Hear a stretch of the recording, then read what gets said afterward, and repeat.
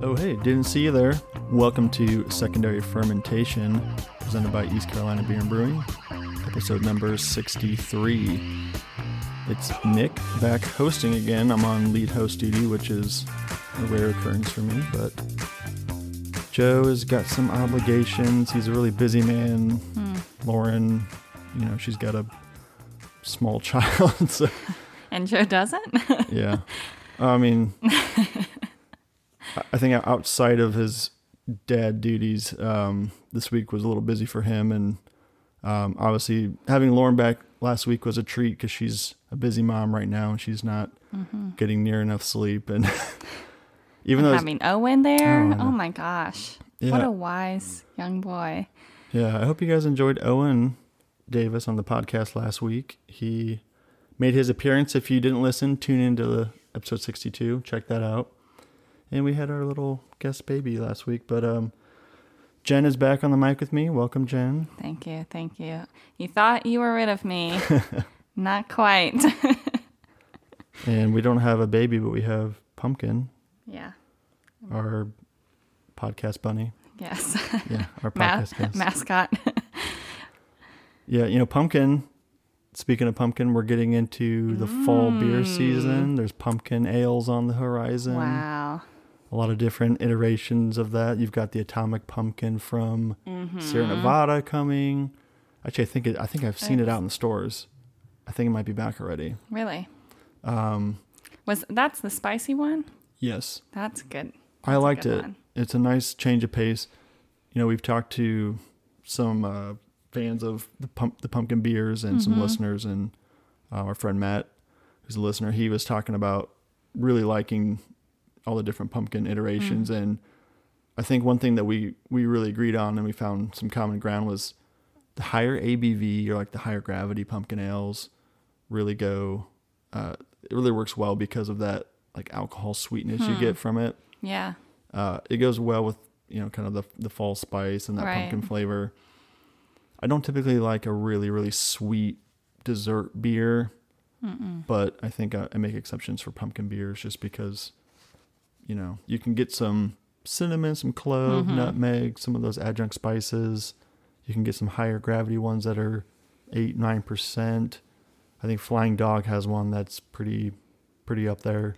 What is Dunkin' Pumpkin? That's Harpoon, right? Yes. And I don't know their like ABV. a coffee. That's that one's good. Yeah, and there's a lot of those like one. pumpkin spice latte-esque beers. The spicy pumpkin, the atomic pumpkin from Sierra Nevada, that one was pretty good. That's probably one of my favorites. Oh, it's New Belgium. I'm so sorry. Okay, yeah, because I was like, I'm pretty sure. I misspoke.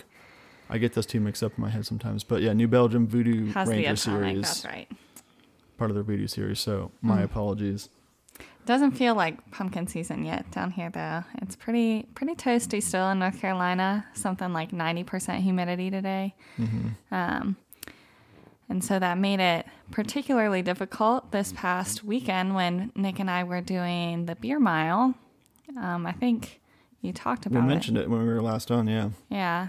It was very hot that day. I was just looking at the forecast. Today it was a high of 89. It still felt really warm. But we've had these thunderstorms, and it's like, you get a reprieve in the morning. It kind of cools off with these intermittent showers, but it's really not gotten much cooler. Overall, it's not dropping until Thursday. Actually is a high of 75, so that'll be a nice This day. weekend should be nice. So we're dropping a little bit. We're getting into fall, but fall in North Carolina is just not the same as some other parts of the world. Yes. But in addition to pumpkin beers, we're into Oktoberfest season. We're almost to September. When this comes out, we'll be on the verge of September. And with September comes Oktoberfest, which seems almost counterintuitive. But a lot of the Oktoberfest festivities take place in the month of September. They'll kind of run mid-September to late September. That's the traditional time of year. Some will run into October, of course, and we'll see that. But thought we'd showcase a few. We've got a few local events coming up right in our backyard. We've got Local Oak and Naughty Dog both having an Oktoberfest celebration on September 16th. That's a nice one to go to. You're actually drinking out of a Naughty Dog glass over there, so that's pretty cool. But we've been to that, I think, the last 2 or 3 years since really they've had that going on. they, have their Fest beer and Märzen releases. Mm-hmm. Cask. A cask, do one this year? Ben Self, the head of one of the co-owners of Local Oak Brewing Company and the head brewer, he has done a casked ale. I think one year it was like a baby Märzen, he called it, and then he did a Kolsch one year cast. So getting a nice cast beer is always just a fun thing. And usually for that, what they do is they take donations for a local foundation or charity, which is always cool. Instead of, pay for a beer, you're kind of paying, making a donation in good faith and getting the beer as a drinking reward. For charity. We're it's drinking not because for I charity. want this beer. It's because it's for the kids. Or the animals or whatever charity they're going for this year. But yeah, so we'll have that coming up. I'm excited. I hope we can make it to both of those. It's nice they're on the same day and they're down the street from each other. Distance, so. yeah. And important to note that they're, free to attend necessarily, but then you pay for the beers and food and activities and things like that. I actually didn't mention we're drinking an Oktoberfest beer right now. It's a beer from Highwire. Yep. We're sipping on a Märzen. This is a Circus Fest from Highwire Brewing Company. I believe I've had this at least the last couple of years. But Joe, in good faith, gave us a couple beers to take home since we're... the least he could do. We're doing all the work carrying this podcast on our back. So he's like, here's some beer for you hardworking folks. Maybe we should tell Joe to just fast forward through the first 10 minutes. Yeah, Joe, if you're still listening, I don't mean it. So gave us a can of this to split. That was perfect timing because I had already planned to kind of go through some of these upcoming Oktoberfest events and worked out. So worked out. Yep. But yeah, Circus Fest. It's noted as a really malty, crisp lager beer. I think it looks really well for the style. It's got that really amber gold apple juice. Hue. Yeah, it looks like still apple juice. I don't know, when you poured it, do you see much head? Not much. So it's pretty still, but it does have a crisp mouthfeel despite it not looking really effervescent or bubbly. Really malty. Yeah, just very clean. We've talked about this before, and I'll probably mention it 1,000 times, but any type of lager, it's really important to get it done right and have a quality, clean product because there's not a lot of room to hide imperfections in a lager. Really impressed with this one. It's very clean nice. tasting. Yeah. Back to our Oktoberfest events. We also have another local one. We have Pitt Street is another brewery we have here in town, and they're doing a Oktoberfest on the 30th of September. I think they're making it like a little market too and having some vendors out there. So that should be fun downtown. So we'll have a good 2 weeks to recover from Local Oaks and Naughty Dogs, and then we'll be right back in the groove of it. Have our steins at the ready. Oh, yeah. Our dirndls dry clean. Yeah, and we got some, at least I did. I got a little commemorative stein maybe a couple years ago from Pitt Street. Yeah. The small plastic steins are kind of cool. Actually, no, it's and glass. You have a glass one, yeah. Yeah. The plastic ones we've gotten from Casita. Yep, also on the list. Casita's coming up. Yeah, Casita's, it looks like theirs will be in October, so October 15th.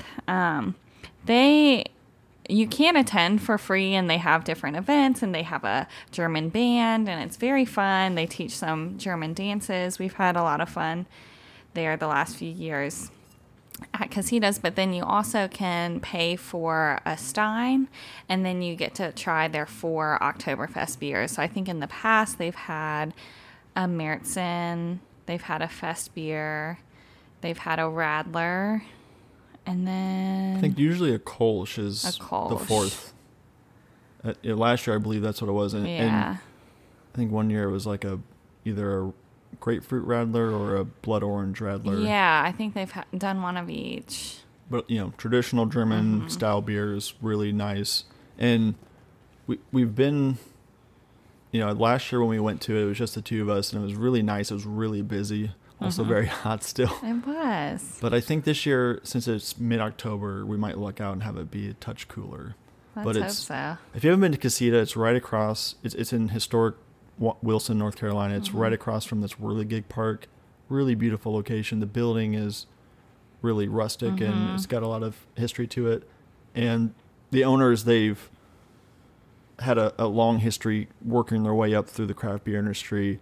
The head brewer worked with Hill Farmstead in the Northeast, and now they do a lot of collaborations with them, which is really cool because we get some of them, the Hill Farmstead beer down here in North Carolina. But the tickets, you mentioned you can buy like the steins and get a ticket in.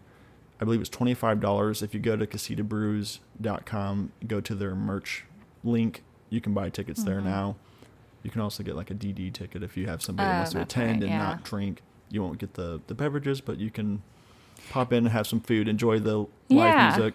And they have, and Local Oak has this too, but they have a stein holding competition, which is always fun to try to test your strength and then feel very sore the next day. And then they do is it Mr. and Mrs. Oktoberfest or something like that? Yeah, or like King and Queen. King and Queen, yes. So it's a lot of fun. Yeah, and the first year that we went to it, which was 2 years ago, they had the little German band type, live band playing, and they had people dancing, and they were trying to show people the traditional dance moves, and we went out there and we did our best. And they begged us to come back the next year. They were like, "You guys are just too good at this. Yeah, we need you." Yeah, we were too busy to teach the classes the following year, but we still wanted to show up and support them. Yeah. That's a fun one, though. I'm looking forward to that. That's very fun, I hope we have nothing on the calendar that day. Yeah, I don't know if I work. We'll see.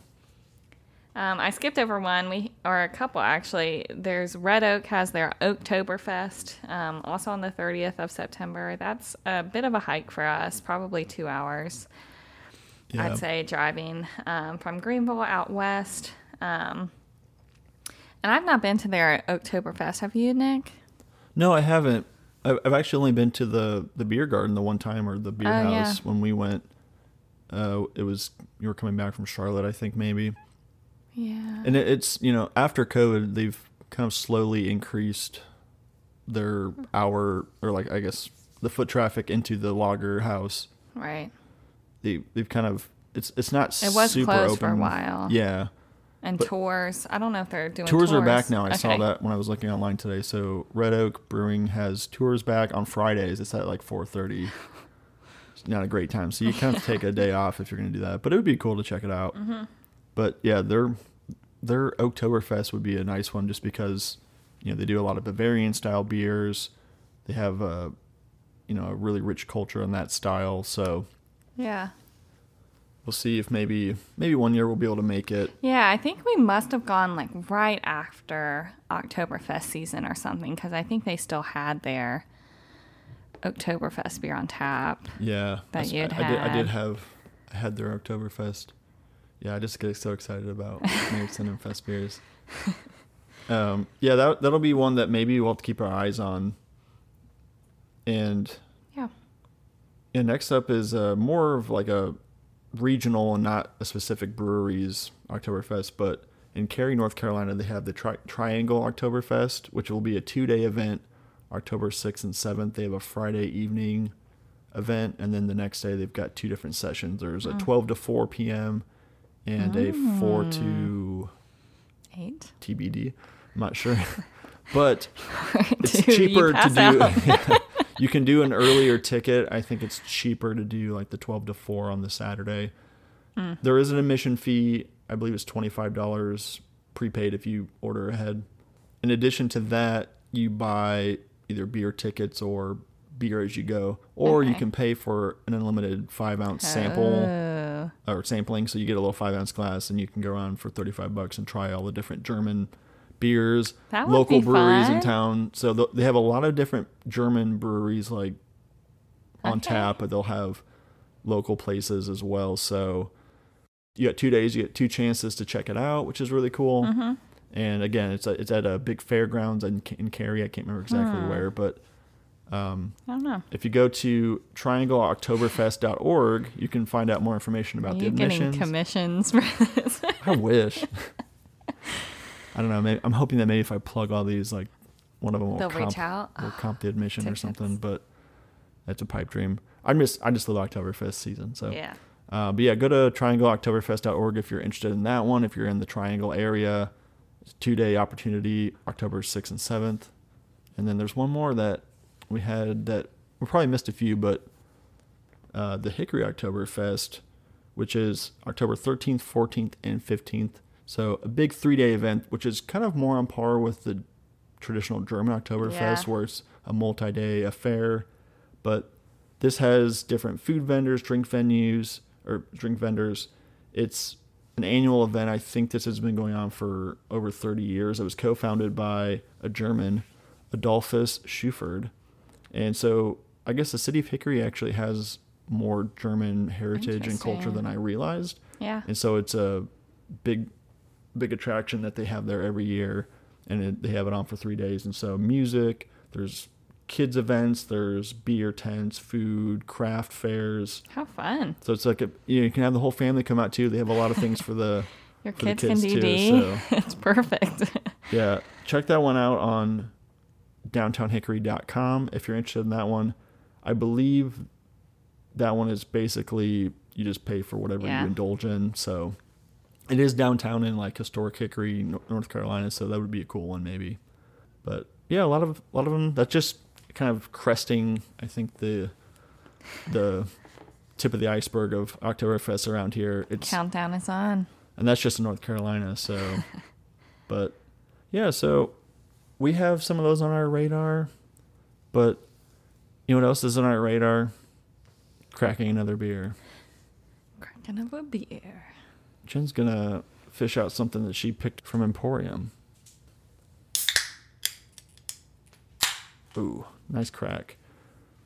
All right, this is Pony Source's Dry Hopped Smash Ale. It's actually a collab with Little Oblivion Brewing. Little Oblivion. I am not sure where they are located. I'll check that out.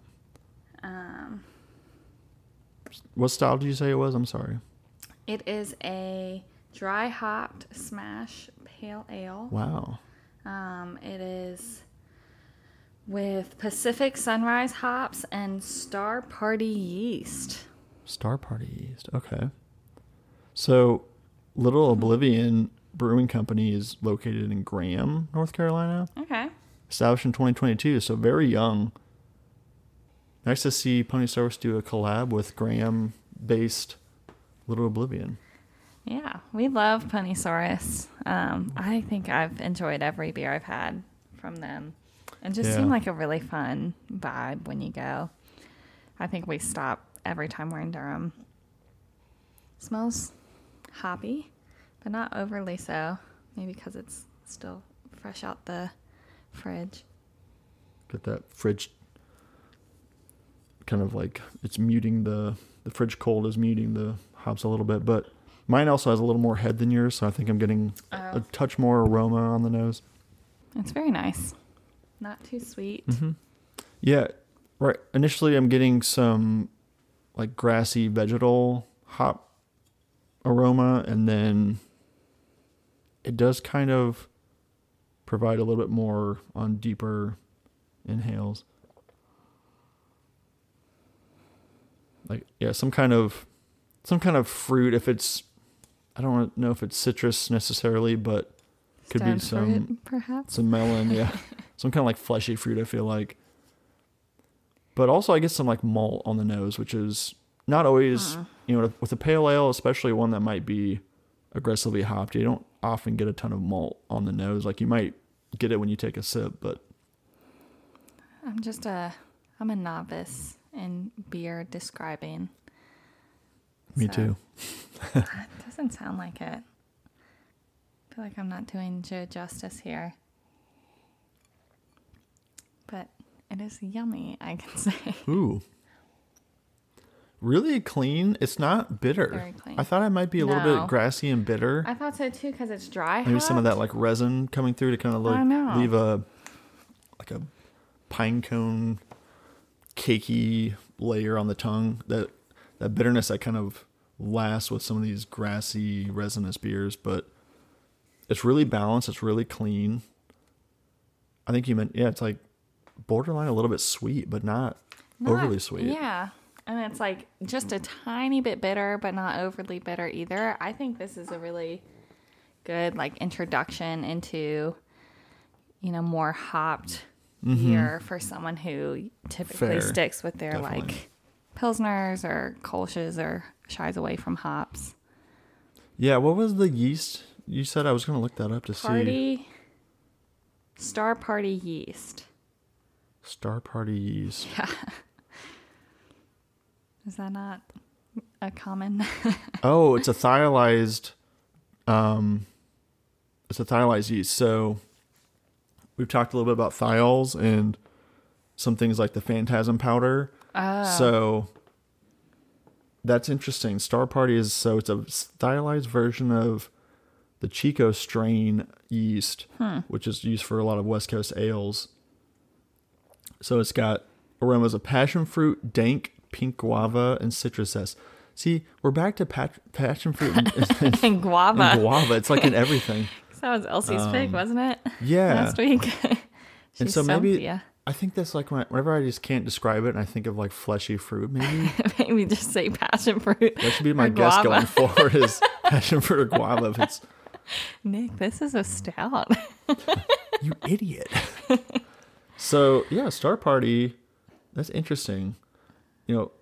I think the thiolized yeast and those additives, those like thiols that people are putting in beer to kind of, what am I trying to say? Like produce a little more of that. Impart the flavor. Yeah. Without like an amplifier almost. Right. But I like this because it is. I've not had a lot of beers that have like thiolized yeast strains or powders added like the Phantasm. But those that I have, like there is a more pronounced like sweetness from those like fruit derivations. So like in this case, passion fruit guava is supposed to be there. So I think that's why it's coming across a little more sweet than it probably would have as just a base recipe. But with that particular yeast strain, it's almost like it's bringing that to the forefront and showcasing that. Wow, I really like this beer. Yeah, very yummy. We didn't have any doubts, though, from Ponysaurus. Well, now I want to check out Little Oblivion. Just by their association with Ponysaurus. It must be beer. cool. You know what else is cool? What? Getting a beer flight at a brewery. Oh, I think I might get a flight when we go to Little Oblivion. Here we are. Once again, here I am. Once again, making a terrible segue. I'm trying to do my best Joe impression, but I failed miserably. So don't know how else to segue into talking about beer flights, but like you mentioned, Little Oblivion. Maybe if we visit, we'd want to get a flight. Yeah, I think that's an interesting topic that you kind of talked to me about, and I said, there are times and places where I will maybe be more inclined to want a flight or to get a flight. I think I'm more inclined usually between the two of us to get a flight, but it absolutely depends on where we are and circumstances. Looking a little bit into the history of beer flights, no one really knows when they started. It's not like they wrote this down for a history book at some point, but most speculate that really the rise and the popularity with flights also came along with the rise in popularity of the craft beer industry in the U.S., which makes sense as these breweries were producing all different styles of beer. There's going to be someone who walks in and wants to try one of everything, right. or one of four of their options if they can. So that's really the thought of why beer flights were started.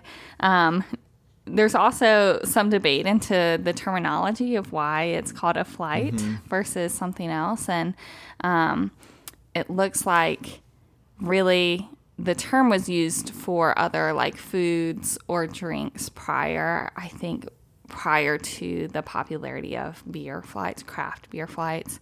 It looks like the term was first used in the 1970s. And there's thoughts of, it can either be seen as the flight, thinking about a flock of birds, like a collective group of things flying can be referred to as a flight. So maybe we're thinking, okay, a collective group or pairing of beers. Right. But then there's another thought of like a flight of stairs. So thinking about each beer kind of building potentially on the last one, like how stairs are. So kind of interesting just thinking about the history and why people got into flights.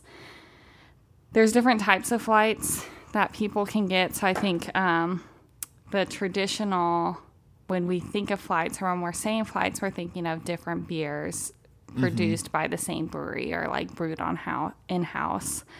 You can also consider like a single style beer. So if you're an IPA gal, you can just get a bunch of IPAs, and kind of like the flight I built for Joe and Nick 2 or 3 episodes back now. That could be something you consider where you try a bunch of different IPAs to just taste the nuances, or a bunch of stouts and taste the nuances.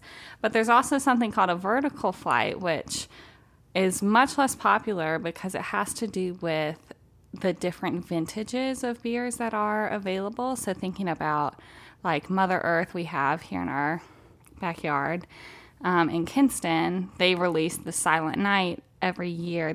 I think it's a stout, correct? Not a porter? Yeah, it's a barrel-aged stout, yep. So they release this new stout every year, and so it would be looking at, okay, I'll have a 2019 vintage and a 2017 vintage, and then one from this year and one from last year, and tasting, trying to differentiate between all the nuances. And so I haven't had one of those types of flights. I think it'd be really neat. I doubt many breweries actually offer those. It's probably something we'd have to be conscious in getting the bottles at the year that they come out, and then building our own flight in 5 years. But seems like a really neat concept. Yeah, and I think my first experience really doing a vertical flight or vertical tasting was with the Goose Island Bourbon County Stouts, because those typically are a little bit easier to find the vintage years. Year after year, they will have those out and available to where you can get one from 1 to 2 years prior. Yeah. Or if you're really patient, you can kind of collect them over the course of 3 or 4 years and then taste them side by side. But yeah, it is really rare to find the opportunity to do that at a brewery, because most of them aren't going to have their vintage releases on tap or like readily available outside of having, a bottle. And those bombers typically are just going to be for sale to take home. Right.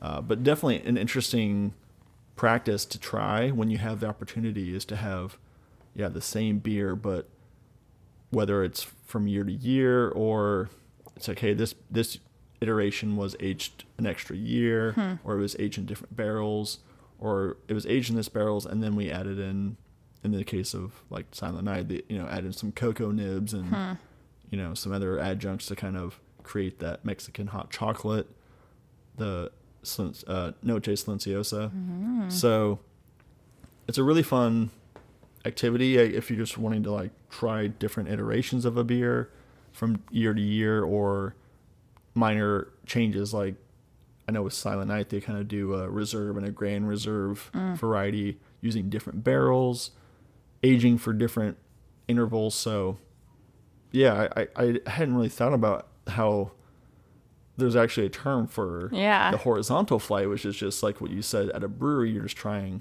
4 different beers from the same brewer. So kind of interesting that there actually is terminology out there that I wasn't really familiar with. Yeah. But yeah, I think the history is interesting, and then it hasn't really been, besides maybe getting a lot of small pours kind of served collectively of the same beer, that practice has probably been in existence for a while. But with the craft boom, as you mentioned, I think that really kind of like accelerated things to where we are now. And now we go to a brewery and like most of them are ready to have a flight board pulled out and small glasses, and 4 to maybe 6 or 8, depending on where you go. Like 20. Some of them have. 10. Yeah, I know Joe and Lauren have actually been to a place in I think Wyoming. I think it was Wyoming. And it was like 10 beers per person Yeah. per flight. I mean, and those I think are more curated where you don't really have the option to select the beers, but you do get that many different pours, which is great if you're traveling from across the country. Oh, yeah. And have an afternoon. Yeah, and a ride home. Yeah, seriously. But, we were just in California in June, went to Burning Barrel Brewing Company, which is outside of Sacramento, and you ordered a flight, and which is not uncommon. I know when we travel a lot, like you said, you're more prone to get a flight, but then you came back to the table, and it was this large, like it was not just a paddle. I mean, it was like it was like a whole 2x6 basket. and it had 6 of these like tulip glasses, like yes. full size. Yes, it was the They weren't full full size. poured. They weren't full pours, but I think that's what like made it look much more intimidating. But it was still like, I think when they serve them in those full size glasses too, there's a tendency to overfill from the 5 ounces. But it was 6 options. 5 ounces, more like 5 to 6 ounces. It was a lot of beer, and everyone else just got a normal pint.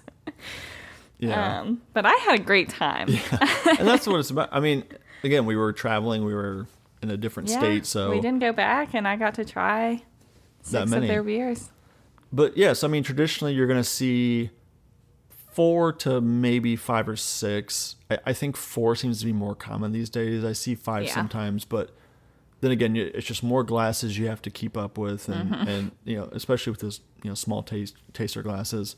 And again, if you do a flight of 4, there's probably more likelihood somebody might get another beer after that, or maybe even a second flight. Versus the flight you got was kind of like you're done after that. You're done. Especially when they have beers on tap that are cresting double digits. So, and you can argue too, like, if you like a nice crispy cold beer, or if you get a flight of lagers, by the time you get to the last couple beers, those are no longer nice and cold. Like they're pretty warm. So you got to think about that as well. Yeah. So, why or when should you get a flight? We've kind of talked about a little bit of that. I think traveling is probably the biggest one for me, or going to a new brewery for the first time, where I know I haven't had a single thing on the menu. Yeah.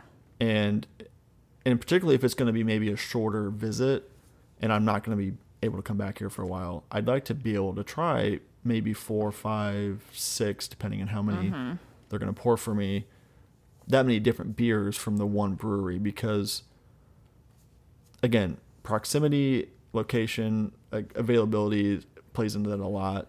Right. And again, I think part of it is those smaller pours can give you the opportunity to, you feel like you're kind of sipping, you're enjoying, you're not working through a pint, you're working through like 4 to 5 or 6 pours of like 5 ounces, maybe less. Yeah. So I think it also can depend a little bit on your plan for the evening. I think so. I think your plan for the evening, I think too, you guys have talked a lot on this podcast about food and beer pairing. I think if you are like having a meal, just stick to 1 pint and then get a flight after or something. But you don't want to be dealing with a flight during your meal. I think that's one. Like for me, I would stick with just a pint. I also think about too, what's your goal for the flight? Is it to just try a bunch of different beers? And depending on who you're with, like knowing my family, like we're all going to try each other's beers. So if you're with a group that isn't into sharing drinks, then I would be more inclined to get a flight so I can try a bunch versus I feel like we make our own flights when we're just trying each other's. Yeah. And I think the other thing that makes my mind up whether or not to get a flight or just a pint somewhere is looking at the draft menu, and if I see like at least 2 or 3 that I really want to try but I know I don't have the capacity for it in me. So then I can reduce the volume and just get that many, to add up to maybe 20 ounces versus getting 1 20-ounce beer. Right. So if I'm kind of just set on one beer, like this time of year, if I go somewhere and they have a fest beer or Märzen, That's I'll it. get a full pour of that. And, Say we no were, more. again, we were in Minnesota, talking about traveling a lot. We were in Minnesota and we went somewhere and they had a American on tap. And I said, I'm going to get this. Granted, they also were out of they were out of the flight glasses. So yeah. that kind of played into it. They didn't have enough glasses to I will pour say me a too, flight. if the beer tender looks angry or looks like they've had a bad day, maybe don't get a flight. I feel like they're not the easiest thing, and it's a lot more work for them. So that's probably why you see flights a little pricier than just your typical pint, even for the same volume. Yeah. Well, and I know locally here when we go to Tapped, which is a not self pour, it's Tap House. They've got about 40 to 50 beers, ciders, seltzers on tap, and then they have a bottle shop in house too. I like to do flights there because they're actually beers from different places. They're not from the same brewery, which I know the availability of all those different beers is going to lead me to want to get 4 different kinds, just because it's not often when you're in a position where you can get access to maybe 10 to 20 different breweries. And that's being like moderate. There's probably usually most 20. beers on tap are of a different brewery at any given time. So that's maybe another factor that plays into it. If it is like a tap house where I have a large list of beers in front of me, I'm more inclined to get smaller pours so I can try more. Kind of like Emporium as well, which is a self pour, but same concept. Build your own flight. Yeah, you can kind of build your own flight. Yeah. I think I think when traveling is more often when we get flights. I'm trying to think. I think Tapped is really the only place I get a flight in town, unless we haven't been to Local Oak in a while. Then I think I'll get a flight there. What's nice too about places that do offer flights is usually if they offer a flight, then they also will offer you to get just 1 5-ounce pour or one small pour. And so I'll do that as well. If you just have 2 you want to try and you get a pint of one thing and then you get just a little baby pour of something else, it's nice to try something new. Baby pour. Yeah, so that's kind of our thoughts and I think general consensus about why choose to do that. If you're not somebody who's a big fan of flights, maybe we've kind of encouraged you to do so or try it out. But so when you're at a brewery or at a tap room and you're trying to decide on making a flight, like maybe this is something you do all the time or it's the first time, I'll start by saying I don't think you really can go wrong in how you build your flight. There are some people that are more opinionated, and we've read some blogs today that really kind of guide people to make more of like a structured decision. Yeah. I think really the benefits by doing a flight is that you get to try something maybe you're not sure you're going to enjoy, or it's a style you don't have a lot, and you're not committing to a full pour.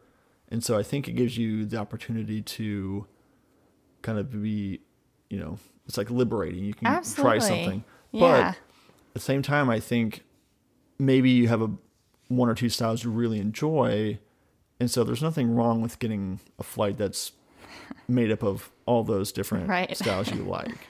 So don't let anybody gatekeep you to how you can make your flight. But unless they're pre-built. In that case, don't argue and just go with it. Whatever they tell you. This is prefixed. Yeah.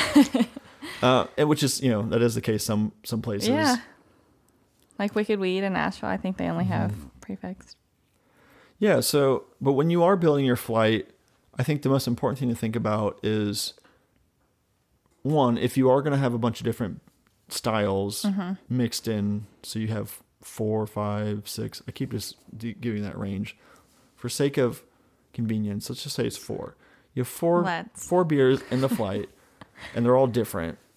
Let's say you're trying to try a couple different styles you've never had before, throw in a couple familiar favorites.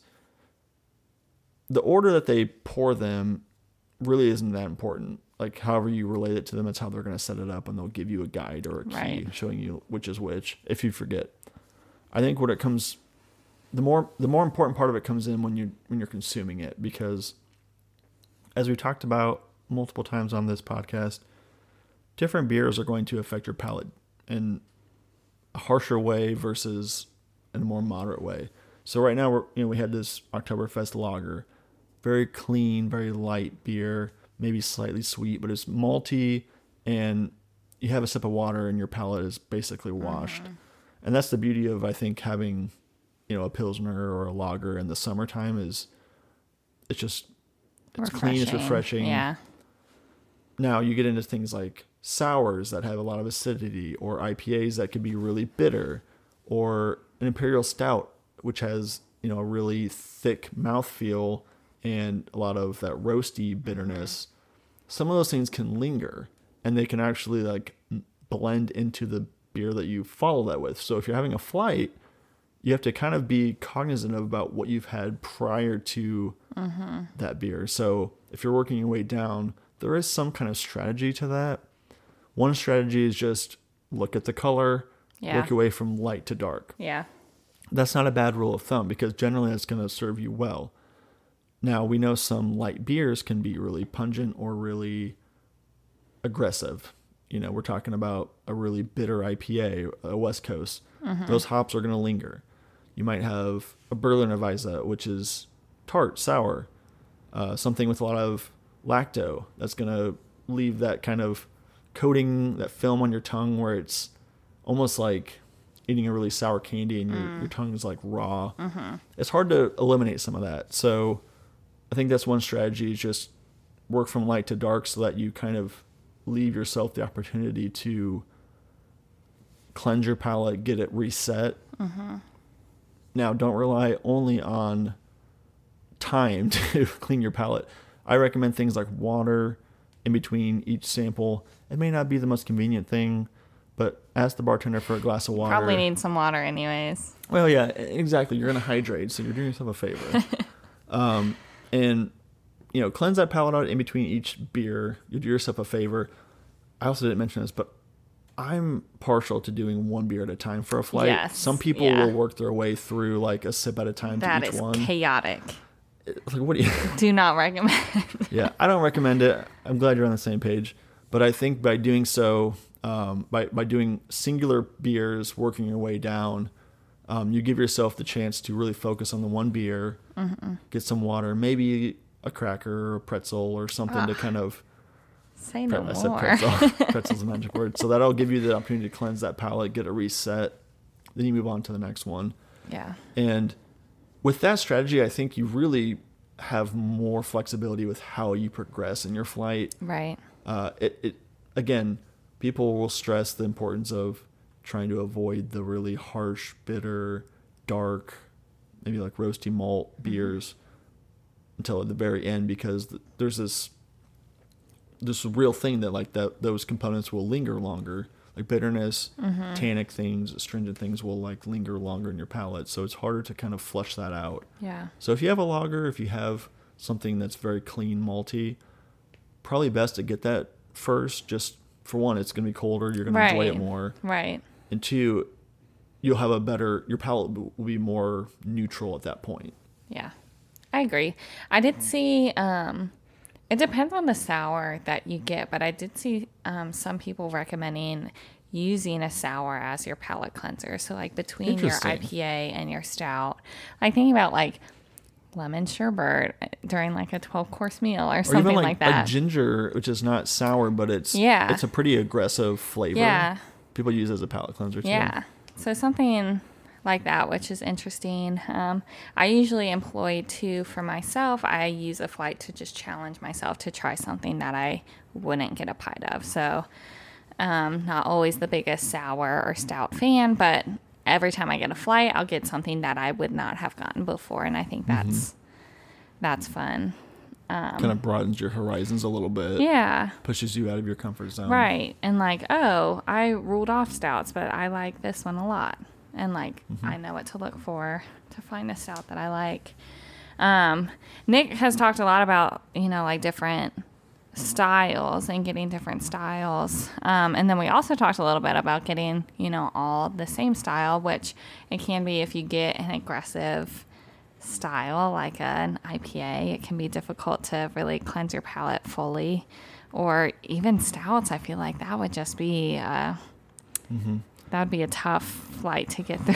Well, and I think we talked about the horizontal versus the vertical flights. The vertical ones are tricky, especially because in most cases they are like barrel-aged stouts or imperial stouts. To get yourself reset, get that palate cleansed so that you can taste the next one and notice any kind of nuance or difference between one beer to the next is hard. Right. It does take time. I think you have the benefit of time because it's just, those kind of styles you can have a little bit more warm or they don't have to be as chilled. It's actually preferred to be, a higher temp than you would normally serve a beer. Yeah. But that way you can get out those little nuances. But it definitely is more tricky, I think, to get a palate cleanse or a reset when you're doing a vertical flight versus a horizontal flight. Right. I also saw there are some flights where folks can get like all German style beers or all Belgian style beers, which I think is really neat and something, just in town here, we don't have a lot of we don't have a German brewery. I know there are some places like when we were in California, there was a German brewery we went to, and then in Minneapolis as well. But we don't have that. And so if we go somewhere and there's German styles, or even go to Tapped, which is a tap house, saying, oh, I'm going to try all German styles today. I think that's a fun concept. I also saw people do seasonal. So I'm sure there's been some kind of pumpkin flight out there in the fall or even in the winter, like a winter warmer or some other winter beers. There's gingerbread stouts, stuff like that. I think you get a lot of cardamom and ginger flavors in the wintertime. Yeah, spiced. I think that's an interesting concept, doing the country of origin as a flight itself. Yeah. But I think again, you have the flexibility to make your flight, but there's so many ideas or themes you can go with. Like you mentioned, doing all of one country of origin. You can do all of one style, as you mentioned. You can also kind of do, all lagers, all ales. I mean, you can even kind of split those two branches of beers out. Right. Or you can just kind of go chaotic and just get a seltzer, a cider, a stout, a Russian Imperial Stout, and and mix them all in one glass. Yeah, like a suicide, yeah. Or it's probably not a good word to use anymore, probably but not. That's what we used to call it. But when you mix all your sodas together. Yeah. But I really do think the best part about flights is that they're fun. They feel quirky. Fun. They feel exciting because you feel like you're doing something. You feel really involved in the drinking process. Besides just picking a beer off a menu, you've made a custom beer flight from the options available to you, and either you're being adventurous and trying something new, or you're visiting some of your favorite styles. Maybe you're on vacation and you really want to just get the most out of a visit to a brewery that you may not see ever again. Right. And so there's something liberating about having the choice to design it how you choose. I agree. Have multiple options, because if you're someone who is indecisive, you have the opportunity just to make. Thank God. You don't have to make one decision. Finally. So I think there's a lot of pros and cons, mostly pros to flights. Yeah.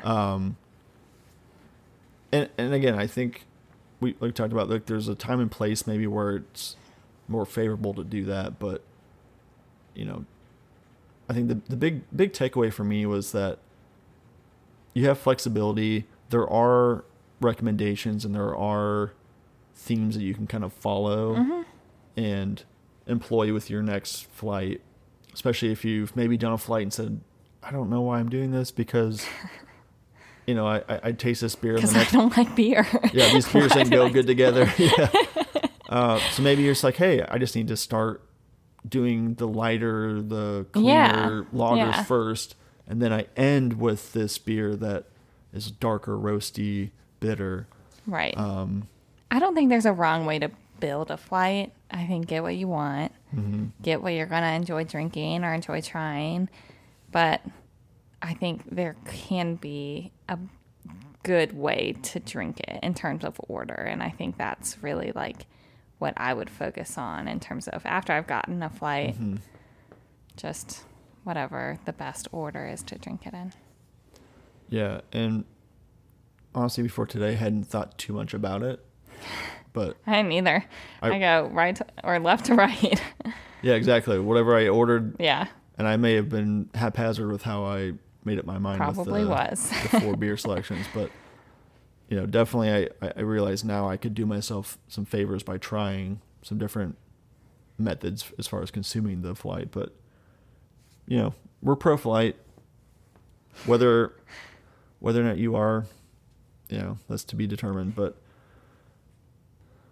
so we don't have LC here, but Jen has graciously stepped in to provide a blind tasting for me. So I'm going in without any knowledge of this beer. I'm got my eyes closed. Jen knows what it is, of course, but I'm going to employ the same LC's pick of the week practice and see if I can correctly guess the style. Okay, so definitely malt forward, roasty. It's got a bit of a porter or a stout vibe going on right now. I can hear the bubbles. I mean, it must have been a pretty decent head on this, which is, not always the case for a darker style, if it is indeed a porter or a stout. But definitely roasty, bitter smelling, stout, porter. I'm leaning towards stout, but I don't have enough info yet, so I'm going to take a drink.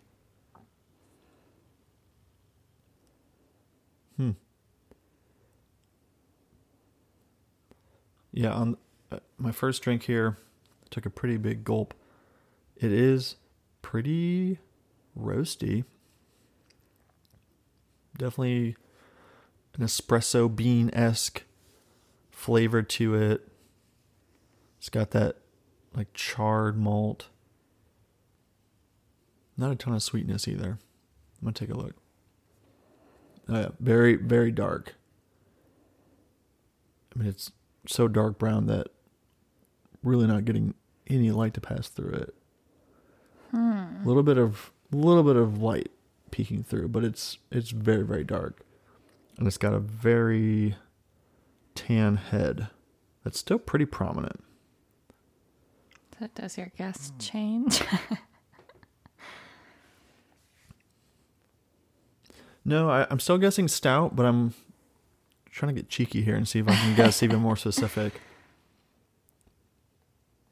I don't think it's an imperial stout. I guess the only thing I can think at this point is maybe to add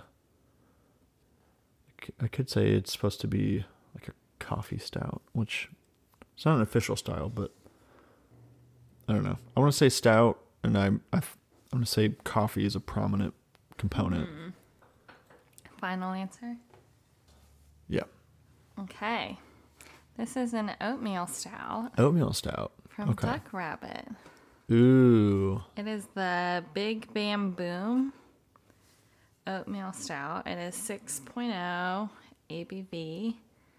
I don't think it says a generous portion of oats in the grist affords a luxurious, silky mouthfeel to this rich stout.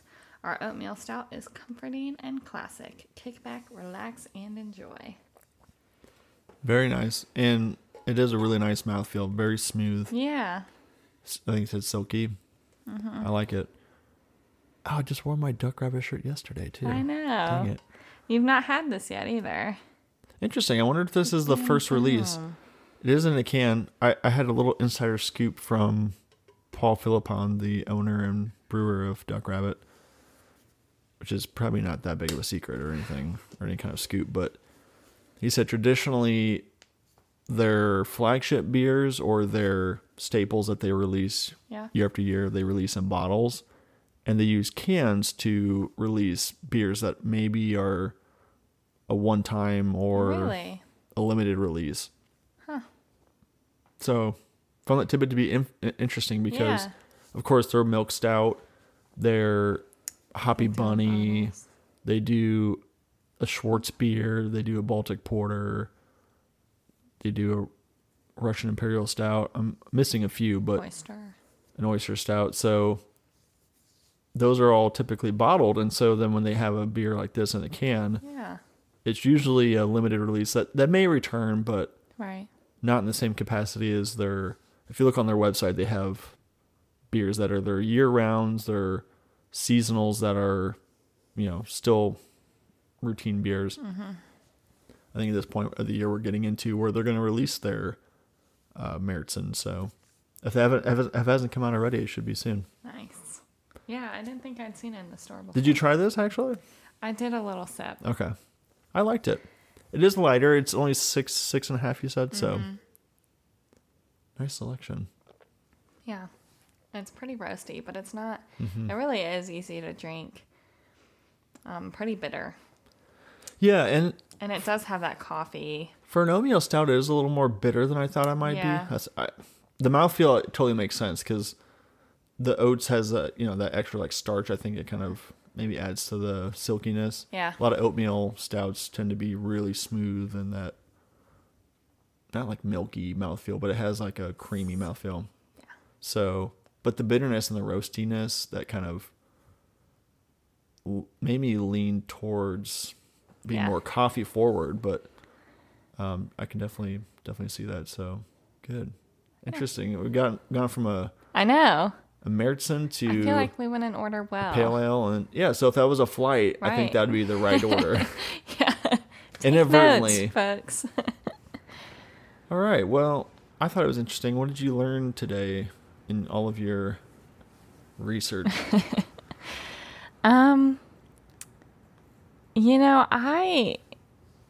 thought the concept of a vertical flight was really neat. It makes me want to go get some Silent Night variations from Mother Earth or, Goose Island. I thought of Goose Island as well. Yep. Just reading about that, I think that would be neat, and I think it'd be neat to do that with tasting notes to try to help, guide our palate, even though it might be burnt out by the end. I just thought the whole concept of a vertical flight was interesting, and that was something I don't really consider when I think of a flight. Yeah, we're just so accustomed to the horizontal flight, which was a term that I learned. But what else did you learn? Besides that? Yeah, so I think I hadn't really thought too much about how else to build a flight, like how to be conscious with that besides just what beers I haven't tried. Yeah. That's kind of my go-to. Yeah.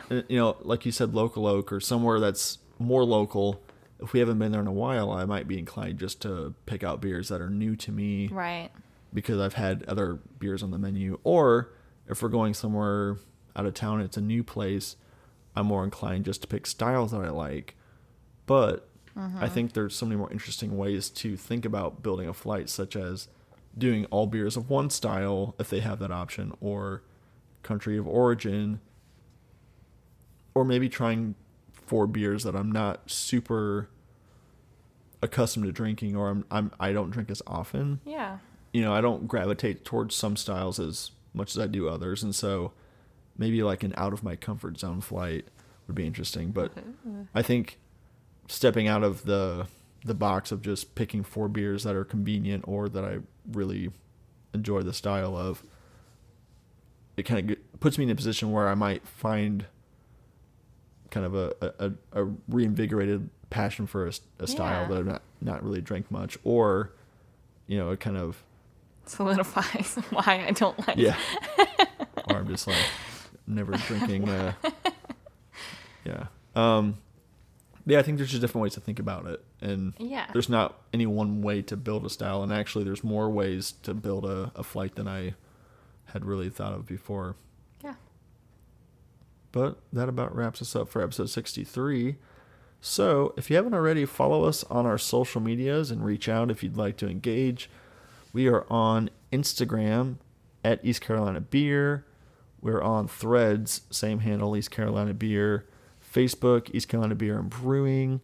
You can find us on Twitter, aka X. I guess now it's just X. Twitter's just gone. It's gone. So we're not really active too much on X, but you can find us on there at East Beer.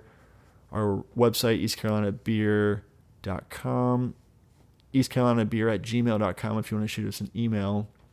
And of course, you can give us a review on podcast platforms such as Spotify, Apple Podcasts, and Stitcher. And, we're hoping to just really keep finding new topics. So if you think of anything that would be interesting to you, we like feedback. That kind of led us to some recent topics that we've had on the show. So engagement and feedback is always fun. Hope to hear from you guys soon. And cheers. Cheers.